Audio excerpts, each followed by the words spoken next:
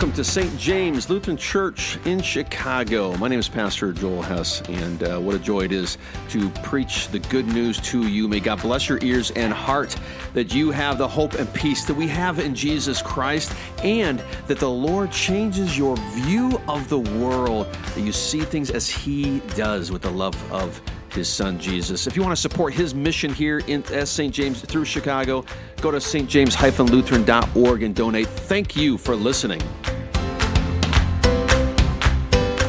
Interesting phrases when you think of, or images, when you think of Scripture, especially New Testament. Jesus uses kind of the same ones frequently. He uses fishing a lot. There's a lot of fishing going on. There's a lot of sheep going on in the New Testament. And the third one, I would say, a lot of kids. Jesus is oftentimes using babies, infants, toddlers, for examples. But today, fishing is brought into the mix. Who likes to fish out there? Who's a big fisherman out there? I mean, besides myself, obviously, Henry and Sam, huge fishermen right here, right? Anybody fish out there? I know we're in the city here. All right. All right, yeah. Manistee guy, you must do some fishing over there. As I was telling the kids, maybe you don't know this, but you can't just go into a river and just grab a fish. Maybe I think actually Americans more and more need to be told these sort of obvious things. Like, doesn't actually work, right? Because if you come in loud, splashing to grab a fish, the fish is going to swim away. Why?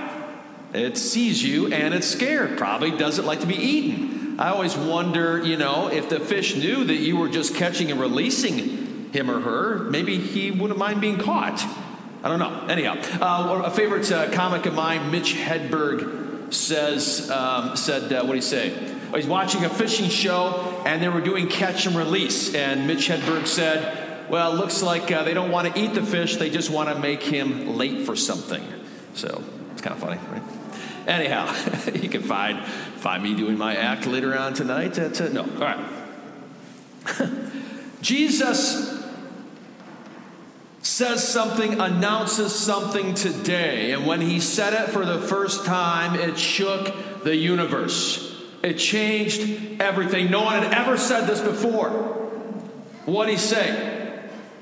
He comes into Galilee, which is in no way the center of the world, let alone Judaism, let alone Israel, the Roman Empire. It's a nobody town up north, the Hicks, the rednecks, a few people living up there.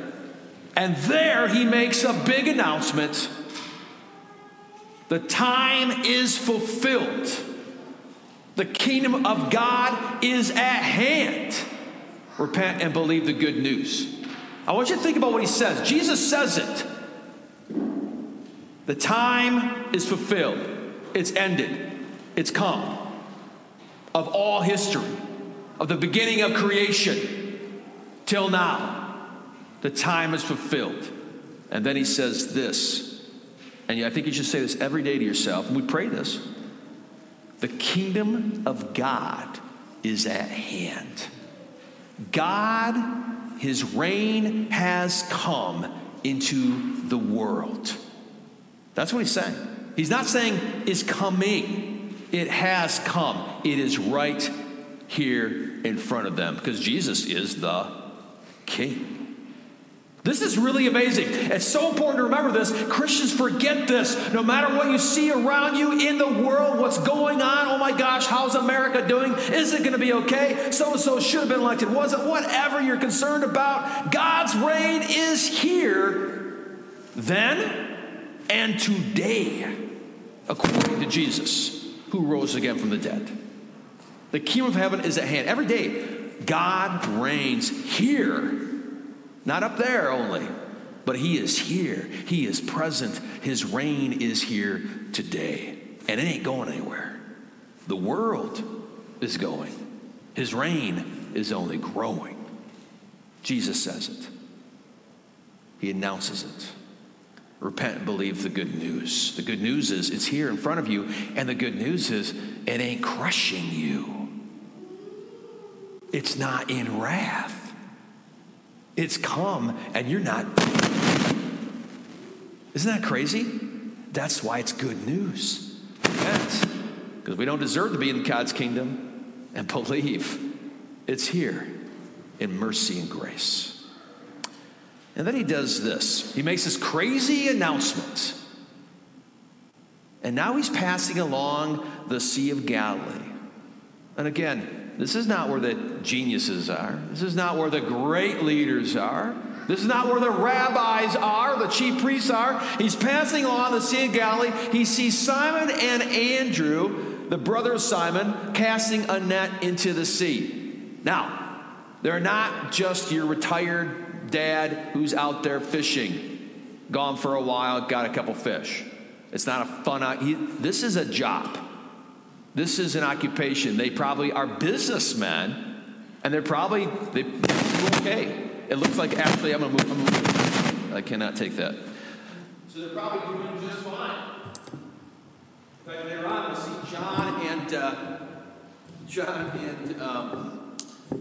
John and his brother, and they've got a dad, and they've got workers. So they're not just out there having fun. This is an occupation, but it's still a working job. They're not in the synagogue. They're not in the temple, and Jesus sees them. And I think there's a reason for it. First of all, he demonstrates, I don't really need your strengths or talents to do amazing things. I got that in spades, which is kind of cool if you think about your life.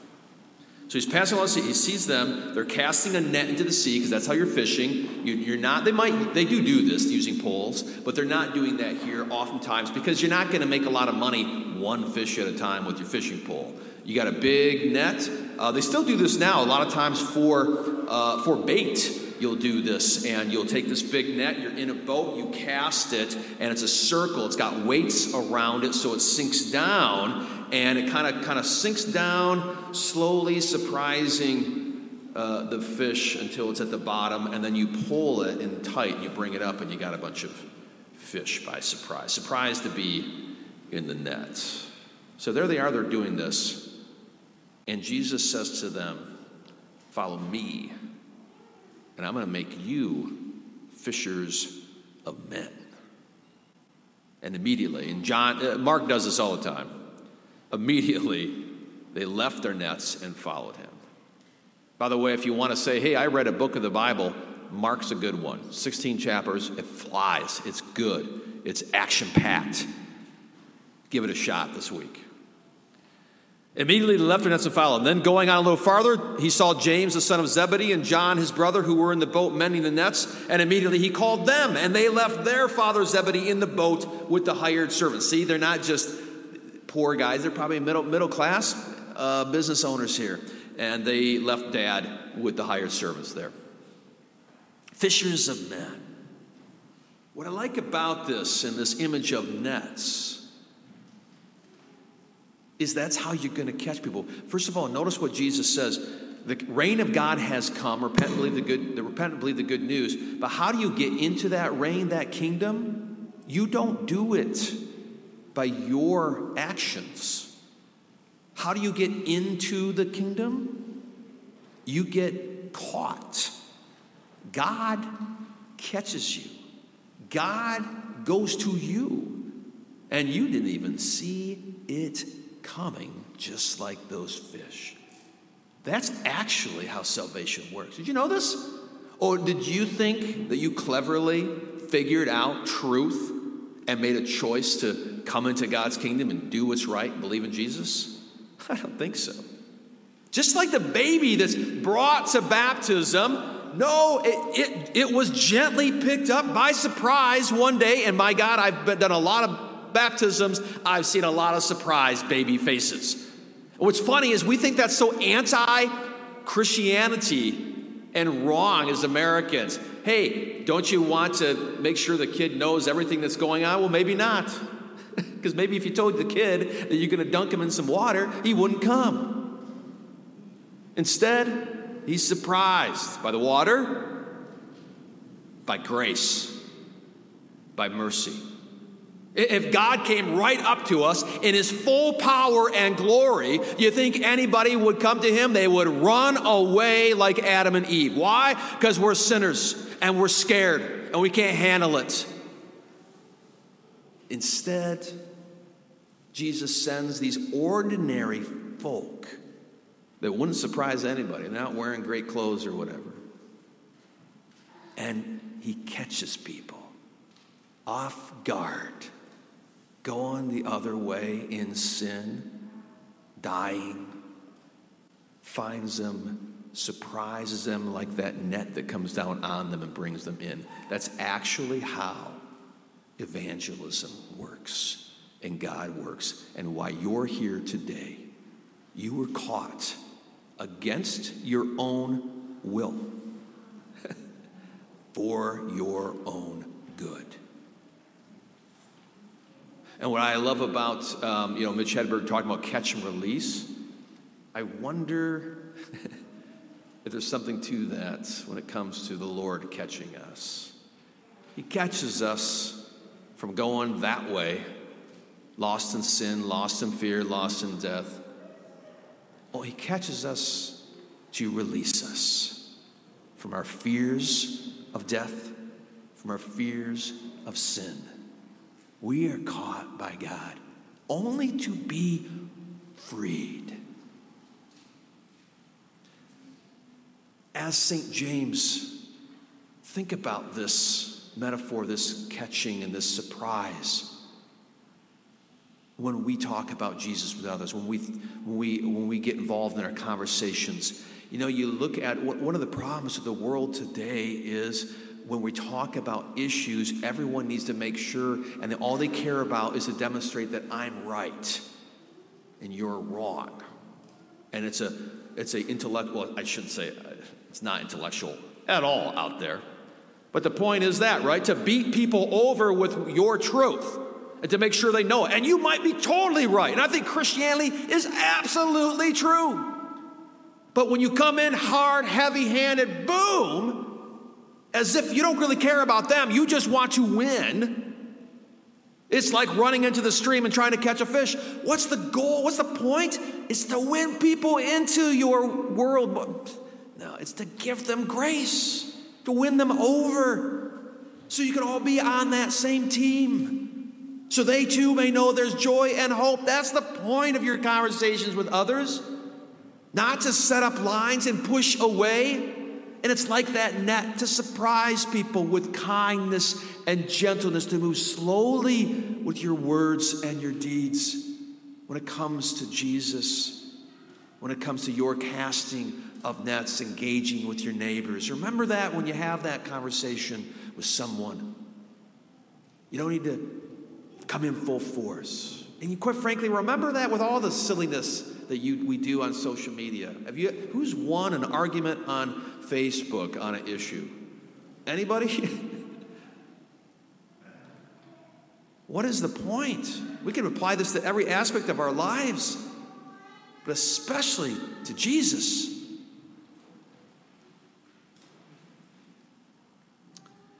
That's what I love about St. James. One of our goals is nets. Big nets that just catch all kinds of fish. Who knows what we're going to catch? It's not specific. You just throw those nets out there. We're celebrating Lutheran Schools Week. That's one of our big nets. We serve our city by giving a fantastic education, and not just math and all these things which are great that equip anybody, whether you're a believer or not. We're just giving it to people and engaging. We need compassionate, loving, intelligent, logical, common sense leaders out there. But we're giving them a worldview where there's hope that's centered in a God who made them, who died for them and rose again for them. That's one net, but we got nets of our YoPros, our young professional, men's network, women's network. We don't care who comes apart that. We just start new things, new activities and events. We had a fantastic trivia night, team trivia night. I was robbed with some questions, but no, I'm joking. But we had a great team trivia night. 84 people across our community, new people, friends of people invited to it. Seems silly, trivia night. That's just another net.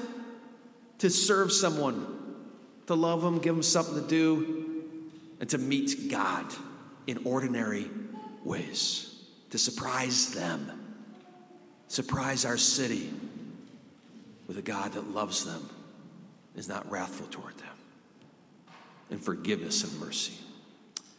Well, Jesus knows what he's talking about when he says fishers of men, when he talks about this surprising, kind, gentle, never saw it coming catching of people and bringing them hope and peace, because Jesus is really good at it. Because Jesus is the ultimate fisherman who comes not in fullness of power, but hidden as a baby, approachable. See, that's how you catch fish. Never saw it coming. And then grows up and hangs around in Galilee, never saw it coming, and goes and hangs out with people that are broken and down, not being special, not having a train of people who are worshiping him, but walking with sinners and the lowly and healing people. Nobody ever saw it coming as he kindly spoke. God walking the earth in gentleness and grace, catching people, but most especially on the cross. Who saw that coming? What a net to surprise sinning fish swimming the other way. Who saw that coming? God dying for you and for me, for your neighbors, for your enemies, for people on the other political side, and rising again 3 days later. You've been caught. You never saw it coming. May the Lord use us to do the same. Got a great story, speaking of trivia night, talk about nets and catching people. Warren Gast, our awesome principal emeritus, was talking to a new family who had just come into our school this past, I think, fall maybe. And they were talking about, why did you come here? And he said something like, we were at another school and we just weren't quite happy with it. And we came here and there was something different. And he said, there's something that just everywhere, the people here and the people when I'm going to school and the teachers, there's something different. And he said it, Jesus. There's a unity on Jesus. This family was caught by Jesus in kindness and compassion with a worldview that's different than what you learn out there, where there's hope, where there's a God that loves you, where you know it's going to be okay despite our sins. May the Lord continue to use us to cast those nets. In Jesus' name, amen.